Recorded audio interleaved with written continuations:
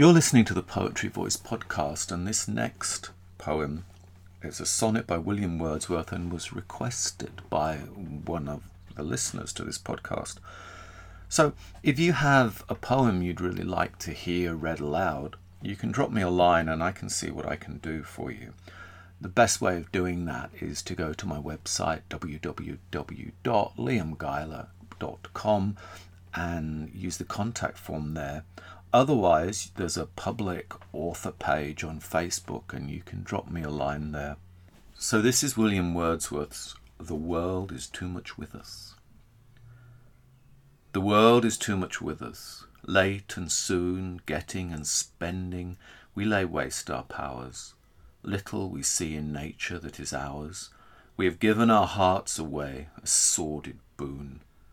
This sea that bears her bosom to the moon, the winds that will be howling at all hours, and are upgathered now like sleeping flowers. For this, for everything, we are out of tune, it moves us not.